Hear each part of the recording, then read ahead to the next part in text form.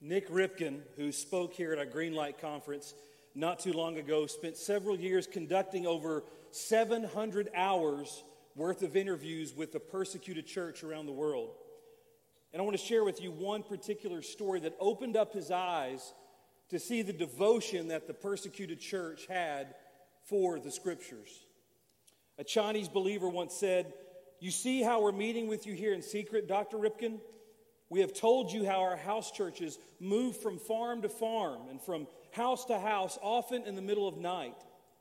You have watched our leadership literally rip apart a Bible and divide up pages so that every house church pastor can at least take home some portion of Scripture to share with his people. Yet, Dr. Ripken, you tell us that you personally have seen 7 different versions of the Bible sitting on your shelf in your office, and that you also own many Christian books, and your people regularly read Christian magazines and websites." This caused Nick Ripken to contemplate what we have here in America, and this is what he wrote about that experience. He said, "In that moment, I began to weep and realize how much I take for granted. I suddenly saw all the things that I have allowed to become common, things that would be considered miracles in the eyes of millions of believers in persecution."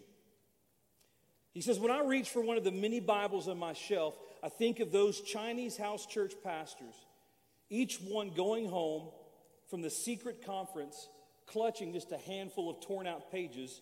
They will preach from those few pages until they receive, by secret, another portion of Scripture."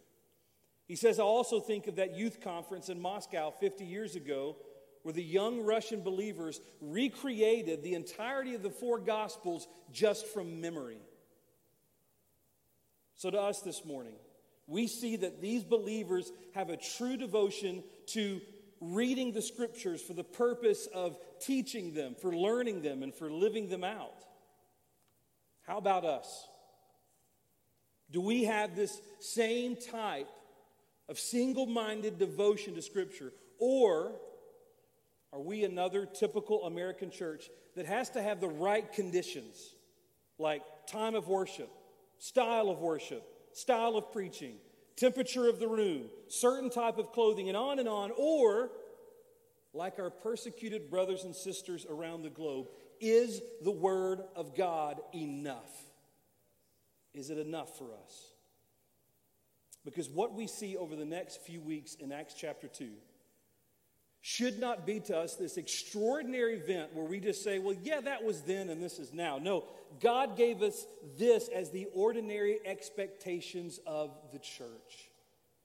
So find in your copy of God's Word, Acts chapter 2, verses 41 through 47. Acts chapter 2, verses 41 through 47. And would you please stand for the reading of God's Word?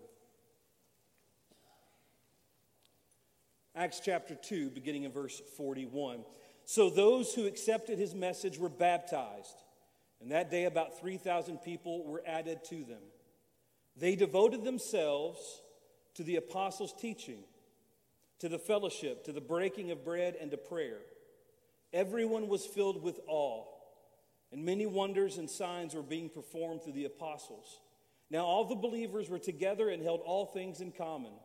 They sold their possessions and property and distributed the proceeds to all as any had need.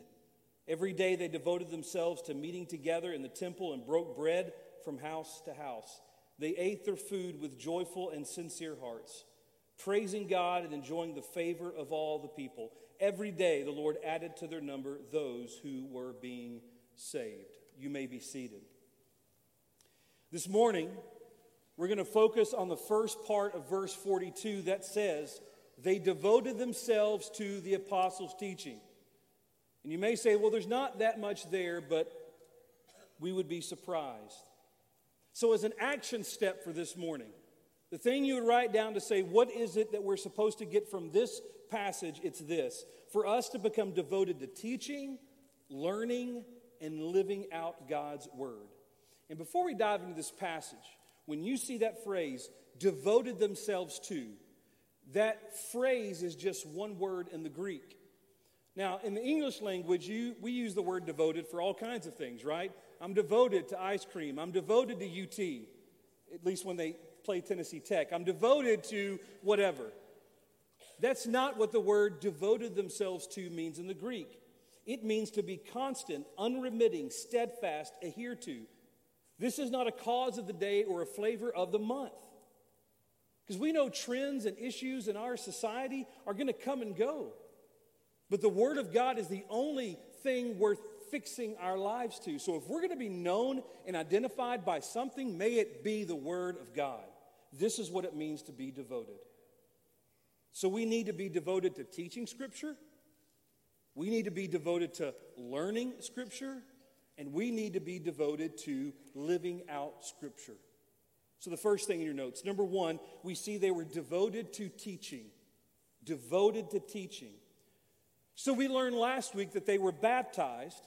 And then we see in this verse that immediately they were devoted to the teaching of God's Word through the apostles. Now, does this sound familiar? It's the exact same thing that Christ told them in the Great Commission.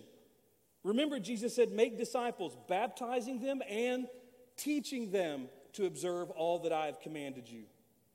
Jesus promised this when he spoke to the Father. When he prayed to the Father in John 17, Jesus said, now they know that everything you have given me is from you because I have given them the words you gave me. Now they have received them and have known for certain that I came from you. They have believed that you sent me. That's why teaching God's Word is so important. It's one of the primary purposes. We were given the Holy Spirit upon Jesus' departure. It's why Jesus said in John 14 to the disciples, he said, I have spoken these things to you while I remain with you, but the Counselor, the Holy Spirit, whom the Father will send in my name, will teach you all things and remind you of everything I have told you. So here we see in Acts chapter 2, Peter has just finished preaching a Christ-exalting sermon. And as a work of the Spirit of God and the Word of God working together, 3,000 people were saved. That's because God builds His church by the Word. Just as God spoke into creation, the very nature we have around us, in Genesis, He used His words to speak creation into existence. He speaks His new creation here, the church, into creation with what? His mighty Word. And Luke tells us, and he's the author of Acts, he tells us that the first church was devoted to specific activities that we're going to go over for the next few weeks. But at the very top of that list was the devotion to the teaching of the apostles. And why is that? Because the Word of God should inform everything else that we do here in the local church. Everything. By the way, teaching God's Word should never be taken lightly. James warned us of this in James chapter 3. When he said, not many should become teachers, my brothers, because you know that we will receive a stricter judgment. You see, teaching Scripture should be taken seriously because it's a lot more than just gathering information and giving a lecture. It's about giving away life-changing truth, and it calls for a response to that truth. It demands for us to change our lives. Teaching is being led by the Spirit, not based on trends, but by His Word alone. Look throughout history.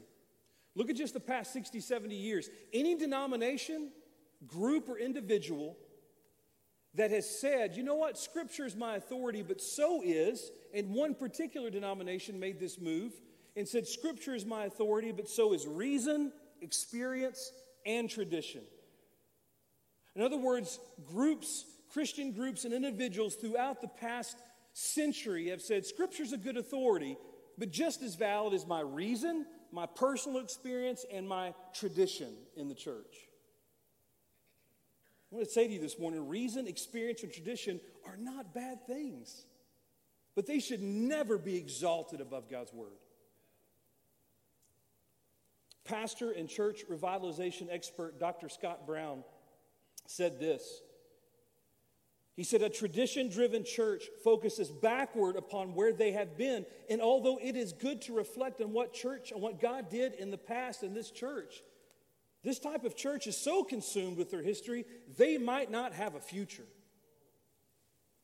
So a tradition-driven church is one that is structured only to reflect former days and former members and former methods to the detriment of the future of the church.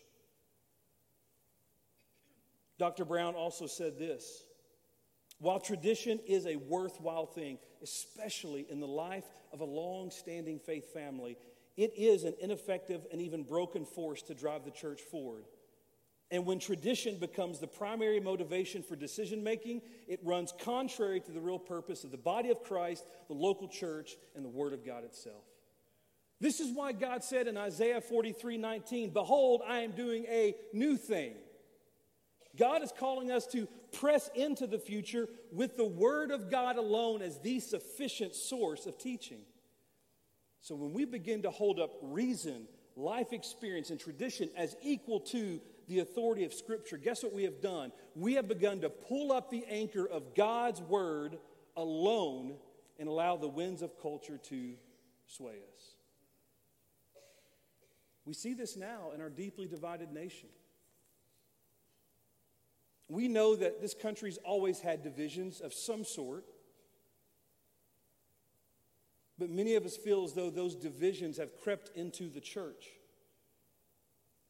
Many churches have allowed preaching and teaching to become camp exalted instead of Christ exalted. What do I mean by that? By camp exalted, I mean the different camps that we ascribe ourselves to, the different groups that we say we belong to versus Christ.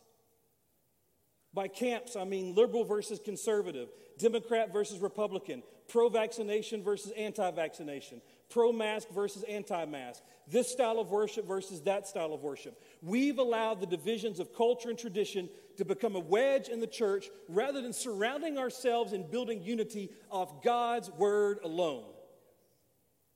But like the believers of the New Testament church, we must allow the Word of God and His gospel alone to be the anchor that unites us if we have any hope of changing our city and our world with the gospel.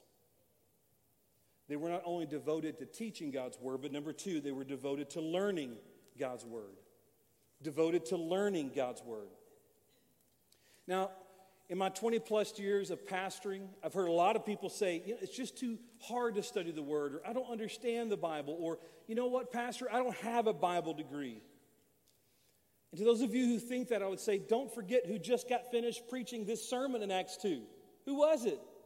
Peter, an uneducated fisherman. And by the way, the people who responded to this message, it wasn't their intellect that gave them the devotion. It was their hunger for God's Word that propelled them into devotion for God's Word. And don't forget, when you have trusted Christ, you are given His Spirit that will guide you into all truth while you study His Word and learn God's Word. And when it comes to being devoted to learning God's Word, you remember the Bereans in Acts chapter 17. Listen to this group of people. It says, as soon as it was night, the brothers and sisters sent Paul and Silas away to Berea. Upon arrival, the people here were of more noble character than those in Thessalonica, since they received the word with eagerness and examined the Scriptures daily to see if these things were so. Consequently, many of them believed, including a number of prominent Greek women as well as men. Now, do you see why the Bereans were considered noble here? It had nothing to do with their education level or their intellect. Why were they called noble? Because of their eagerness to learn the Scriptures, to see if these things about Jesus setting people free, breaking chains, giving new hearts, they wanted to know if this was true. I think about men who have discipled me at pivotal points in my life. I think of two in particular. In my middle school and early high school years, a man by the name of Charlie Music discipled both me and Jared Morgan. I know what you're thinking. What went wrong? But nevertheless, he discipled us. Then in my later high school years, a man by the name of Mike Smalley discipled me. Now, neither of these men had Bible degrees. As a matter of fact, one of them didn't go to college at all and was a simple office supply salesman in the city. But they both dedicated themselves to helping me understand God's Word and disciple me with no Bible degree. So when we say things like, I don't have time, or the Bible's too hard, we're just making excuses, because here in America, we have a wealth of biblical resources at our fingertips. Yet places like Iran and China are right now experiencing historical revivals, and they have limited copy of God's Word in their languages. So as learners of God's Word, we must lay down any desire for our opinions, our political commentary, or our desire to be entertained. As learners, we must believe that Scripture alone is sufficient to build up and to bless the church. And in turn, we must submit as we learn God's Word to what is being taught. Finally, they were devoted to living. Devoted to living. Now, this third and final point is where many North American churches just stop. Because we love good preaching and teaching. And I'm not necessarily saying you're getting that this morning, but we love good preaching and teaching. And many of us love to learn and examine the Scriptures. But so many times the command to go out and to actually live out the Word is ignored. That's why one of our core values here at Wallace is be doers of the Word, not hearers only, as James said in chapter 1. Let's admit it, some of the adjustments that Christ calls us to make when we follow Him, that we see in His Word, they are hard. They are difficult to submit our lives to. And it's because of this difficulty that so many churches and denominations and individuals have added personal experience as equal to the authority of God's Word. And then we begin to slowly twist the Word into our image and make it more palatable rather than trusting God's good Word and adjusting our lives to it. This is why Paul warned in Colossians 2:8, be careful that no one takes you captive through philosophy and empty deceit based on human tradition, based on the elements of the world rather than Christ. So Paul was warning that both the outside of the church, the deceitful philosophies of the world, and the traditions within the church, both of these things, the enemy without and the enemy within, that we take all of those things captive and submit them to the lordship of His Christ and of His Word.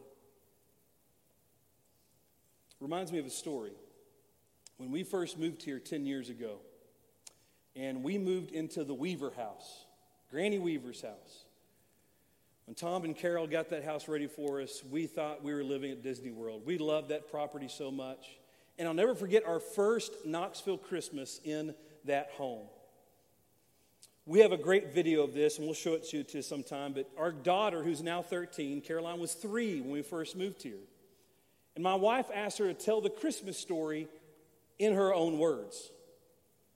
So she began to say things like a 3-year-old would do, and she said, well, Jesus at Christmas put up a Christmas tree and built a gingerbread house. So my wife kind of prompting Caroline to get to the part where Jesus grows up and does something incredible for us. My wife said, well, what about when Jesus grew up? And with absolute confidence, a 3-year-old Caroline said, oh, Jesus met some bad guys and He punched them in the face. And my sweet wife said, Caroline, that's not in the Bible. She looked at my wife and said, well, it's in my Bible. Now, that's cute for a 3-year-old. But when we start twisting the Scriptures when we're 30 or when we're 70, that's disobedient and it's devastating to the body of Christ. Many of us love to hear preaching and we love learning, but when it comes to actually living the Word, sometimes we're living out a false version of our own Bibles rather than His Word. We do not get to pick and choose what parts of Scripture we obey and which ones we ignore. We don't have that right. So, are you currently in the process of being discipled by someone or discipling someone else? Preferably within the context of a D group. Are you actively sharing your faith? Are you trusting in the leadership of this church and praying for them as they seek God's direction? Because in the New Testament church, action always followed conviction.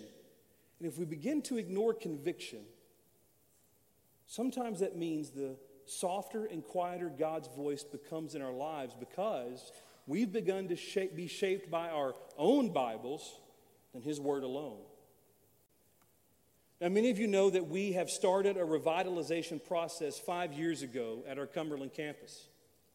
For those of you who don't know, Cumberland, this great church, was planted in 1962 by Dr. McCluskey and some very courageous and obedient families right here from Wallace. But a few years ago, it fell on some very hard times because the whole neighborhood had rapidly changed from when it was planted in the 60s. And several longtime members of Cumberland said, we're probably 2 years away from closing our doors. So I want to close by telling you a story of a landmark turning point in the revitalization of Cumberland, when a devotion to God's Word began to overtake the people of every age and every demographic. It happened when we were doing much prayer and assessing at how the neighborhood around Cumberland had become vastly younger and vastly diverse. So as a group of people made up of different age groups, we made a strategic and prayerful decision to change many things. And one of those things was to change the way of how we did worship, not just in terms of style, but how we engaged people in worship based on the fact that the neighborhood was younger and more diverse. Now, there were several who did not like this decision. And although we joke about this today, they did not hesitate to tell me about their disapproving opinion. Then something happened. A couple weeks later, those opinions stopped. I didn't know why. I was hoping it was my powerful preaching, but that wasn't it. I found out why. There's a group of senior adults, awesome leaders, that we stand on the shoulders of at Cumberland because they helped form that church. And they were having a conversation about the issues they were having with all the changes. And a senior adult lady who has since gone on to be with Jesus was asked her opinion because they knew she didn't like the music. So they said, what do you think about it? And this is what she said to them. She said, the songs we sing may not be my favorite, but it's not about my preferences. It's all about the Word. And if the Word of God is central to those songs and it draws in a new generation, then I need to get over it, so let's move forward. And then she said this. She said, I am called to pass down the Word and the gospel to the next generation. I'm not called to pass down my preferences. God did a humbling thing in that place, and we did not take it lightly. And revival is taking place there like it is here. So let me ask us this question this morning. Are we ready to press on like those in Acts chapter 2? Are we ready to say the Word of God is enough, so let's go make disciples? In Acts 2, this was no longer a scared or subdued group of Christians praying quietly in an upper room. This is now an army of 3,000 who are all over the city praying, praising God, and witnessing about the love of Christ and His forgiveness. So are we ready to teach God's Word, learn God's Word, and then live out His Word? That's ordinary. That's how revival happens. So this morning, perhaps you've never believed in this Word, this Bible full of eyewitness accounts of the life, the death, and the resurrection of Jesus. Perhaps you've never trusted the fact that Christ took your place on the cross so that you may be forgiven and be given a new heart. The Bible tells us today is this day of salvation. His grace and mercy are waiting. Or perhaps you have trusted in Christ, but you have never taken that next step to be baptized as a way to symbolize your union with Christ and your identity with Wallace. And finally, perhaps this morning you've been convicted that you've been learning God's Word for a long time, but you've been putting off living out His Word. This altar will be open. There will be those of us up front to pray with you and to walk with you. Will we respond and make this ordinary? Would you pray with me? Heavenly Father, we thank you for your Word. We thank you for the fact that we do not have to rest upon the swaying philosophies of our culture, the traditions, good or bad, the opinions of preachers, teachers, and people, but we can rest and build upon your word alone because it is sufficient.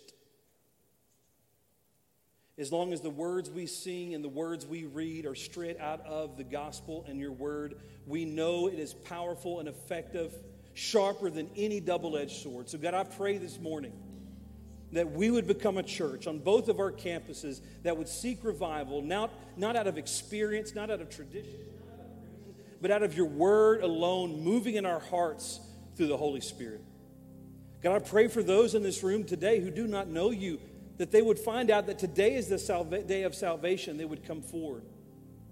Pray others who need to join the church or be baptized would step out and make those decisions. And God, I pray that we would fill this altar with repentance for teaching your word, learning your word, but forsaking the living out of your word. May we repent of that, God, and live it out in order to see your Spirit move.